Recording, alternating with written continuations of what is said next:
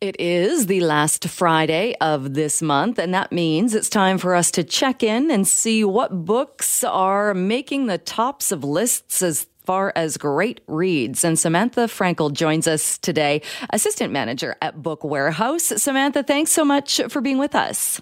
Oh, thanks for having me, Jill. So many great books to get to. Let's try and get through this list. And we're starting with one. So this is an interesting one because I feel like we've kind of been living in a dystopian world for the past couple of years. But this is also a book that deals with a dystopian type of storyline. What is this one all about? It's called The School for Good Mothers. Yes, this one, it's a debut novel, and just as you say, it's dystopian, but it's feeling a bit more plausible as of late, isn't it? It's taking place in a world where there's a government reform program where the idea of mothers are judged on how good a mother they are. So we have our main character. She's coming from a family of Chinese immigrants. She's married. Her marriage is a bit on the rocks. And her main thing in life is being a mother at this point. And one lapse in judgment, and she ends up caught in this cultish demands of modern motherhood, which is kind of like a big brother-like institution where the custody of her child hangs in the balance. It's compulsively readable. It's been called kind of a 1984, but for mothers, darkly witty yet disturbing. It's a real page-turner and a super interesting premise, and one I know I haven't quite seen before. So disturbing, but yet a good one to put on your reading list. All right. So we're also taking a look at How High We Go in the Dark by Sequoia Nagamatsu. Yes, and this one's been doing very well at our stores. It's another debut novel for fans of Cloud Atlas or Station 11, which I know has been getting a lot of buzz with a new TV show. And it's following the cast of an intricately linked group of characters over 100 years as humanity is struggling to rebuild itself in the aftermath of a climate plague that starts in the Arctic in this story. So it's a story of human resistance, the spirit of us all kind of coming together in the connective threads that tie us all together in the universe. It's one of those big sweeping novels. You've got funerary-sized skyscrapers for hotels for the dead. You've got interstellar starships. It is really asking the big questions of where do we go from here? So this is a really interesting one, and I know one that our buyer really enjoyed. So one to put on your list as well. All right. That one, again, is called How High We Go in the Dark. This one looks really interesting, too. Nita Prose has written a book called The Maid. Oh, I loved this one. This was one of those perfect weekend reads. It's the debut novel, and it's a Canadian author, which is always nice. And so you have a main character whose name is Molly, the maid, and she's a socially awkward maid whose orderly life is just completely turned on its head the day that she enters the suite of the fancy hotel that she works for, where she finds a very wealthy customer who's dead in his bed. And so the room is in complete disarray. She's come across this body, and it's one of those great mystery novels where you have a locked door, you're unpeeling the layers of all of these different characters and what's really going on in this motel. I was guessing to the last page, and it was one I didn't want to put down. So definitely if you're a fan of mysteries, then you're really going to enjoy this one. Yeah, this one actually, not that they don't all sound like this, but this one sounds, I'm always on the lookout for book club books. This sounds like it would be a very good one. Catnip for book club. All right. Also, let's move on to A Marvellous Light. What is this one about? So this one, it's got mystery, magic, murder, long looks full of yearning. It's fun for if you're missing kind of the like Downton Abbey, Bridgerton type style ones, but with a bit of a magical twist. So it has a young civil servant who is named as a liaison to a secret magical bureaucracy in Britain, and he's having to work with his magical counterpart to unravel this dangerous conspiracy that's going on. While at the same time, they're dealing with a deadly curse and some unexpected attraction between the two main characters. So it's a fabulous queer historical fantasy set in Edwardian England. It's been a huge staff favorite at many of our stores, and it's just a lot of fun to read.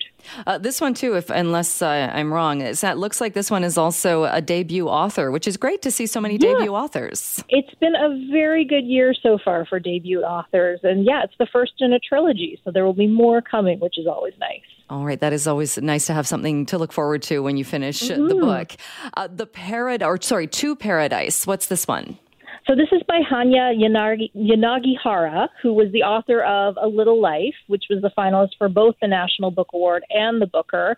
It's the book that I have the most customers coming in telling me that A Little Life utterly destroyed them and they loved every minute of it. So this has been a very hotly anticipated book.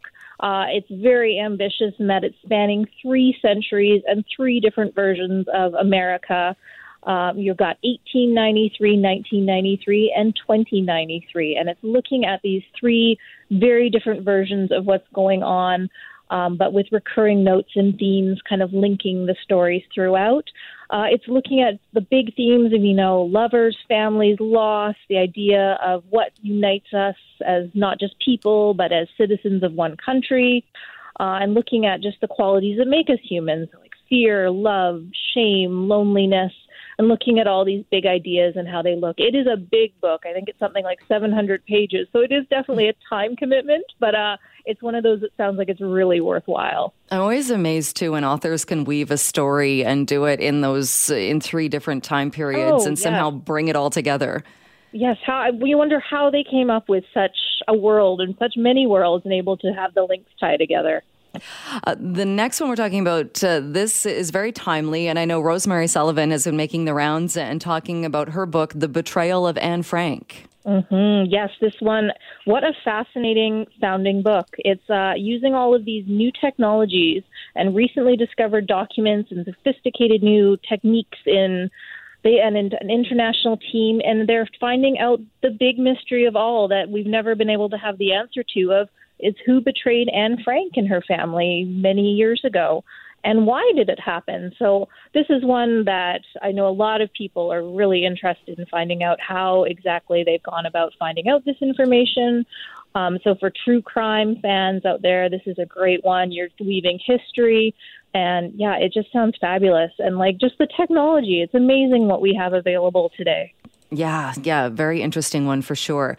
A lot of readers will likely recognize the name Ann Patchett, a new book by Ann Patchett, These Precious Days. So a lot of people are familiar with Ann Patchett's work for fiction, but she's also a fantastic essayist. This is a new collection by her, and it's a beautiful collection of stories. I love essays and that, especially I feel like with our busy lives, it's nice to be able to just pick something up, read it in one sitting. And as with all of Patchett's work, it's beautifully written. It has a warmth and a wit to it. Nice collection, just looking at her own experiences and how she's transforming kind of her private experiences into kind of a universal, relatable themes for her readers. And if you're a fan of her or you're a fan of just great writing, definitely a good one to pick up. You're right. It's not something less kind of intimidating about when it's essays or short stories. You don't have to make that commitment if you're not ready to do that. Mm-hmm. I mean, I love having that kind of thing on my lunch break at work. You don't have a lot of time, but you really want to be able to dig into something. So, yeah, they're great to just pick up if you're, crunched for time and you still want to read something great. And another very common theme for people, food. And Stanley Tucci's book, Taste, I understand, is very popular. Oh, my gosh. We could not keep this one in stock over Christmas. So we luckily have restocked, and it was one of my favorite reads of last year. It's a culinary memoir about the celebrated and much-loved Stanley Tucci. It's the stories of his lives, his highs and his lows, growing up in an Italian-American family, and just his all-around encompassing love of food and cooking. There's about 10 to 20 recipes scattered throughout, which I know I want to make all of them. They sound fantastic. And he's such a natural storyteller. You feel like you're just, when reading it, like sitting at a table with him, having a glass of wine, eating a bowl of pasta. And I know it's one that I do not reread memoirs very often, but I feel like this is one that I would probably revisit at some point. All right. Well, that's a very good endorsement of that book, for sure. Mm-hmm. One last one to get to by Danielle. Danielle, Forever Birchwood. What is this one about? Yeah, so I wanted to put a kid's book on there. It's a middle grade debut. Some people might be familiar with Danielle's in that she's a picture book author of Sometimes I Feel Like a Fox, which has been a best-selling one for a number of years. And she is going to be having her fiction debut out in March called Daughters of the Deer. Now, this one, it's about an adventurous, trailblazing young girl named Wolf who lives in a northern mining town and spends her days exploring the mountains and the wilderness and has this amazing secret refuge in a treehouse hideaway, which she calls Birchwood. It's looking at Indigenous history through her mother's side of the family, but it's also looking at bigger issues of like environmental protection efforts and kind of just the idea of what's going on in her small town. And what I really like about this is that it really captures that time in a young person's life where everything feels very urgent and aching, and she's wanting to save the environment. She's got this group of friends and all that comes with that. And it really captures that timeless preteen feeling of wanting to hold on to that time while everything around you is changing. So I thought this was really great, and I'm really excited to see what her adult debut comes with, since she's a great writer. All right. Nice to have one on there, too, for the younger readers out there looking for something. All right. Well, Samantha, we're right out of time, but thank you so much. A lot to digest, so many books, great reads out there. Thanks so much for joining us and bringing us up to date. Thanks for having me, Jill.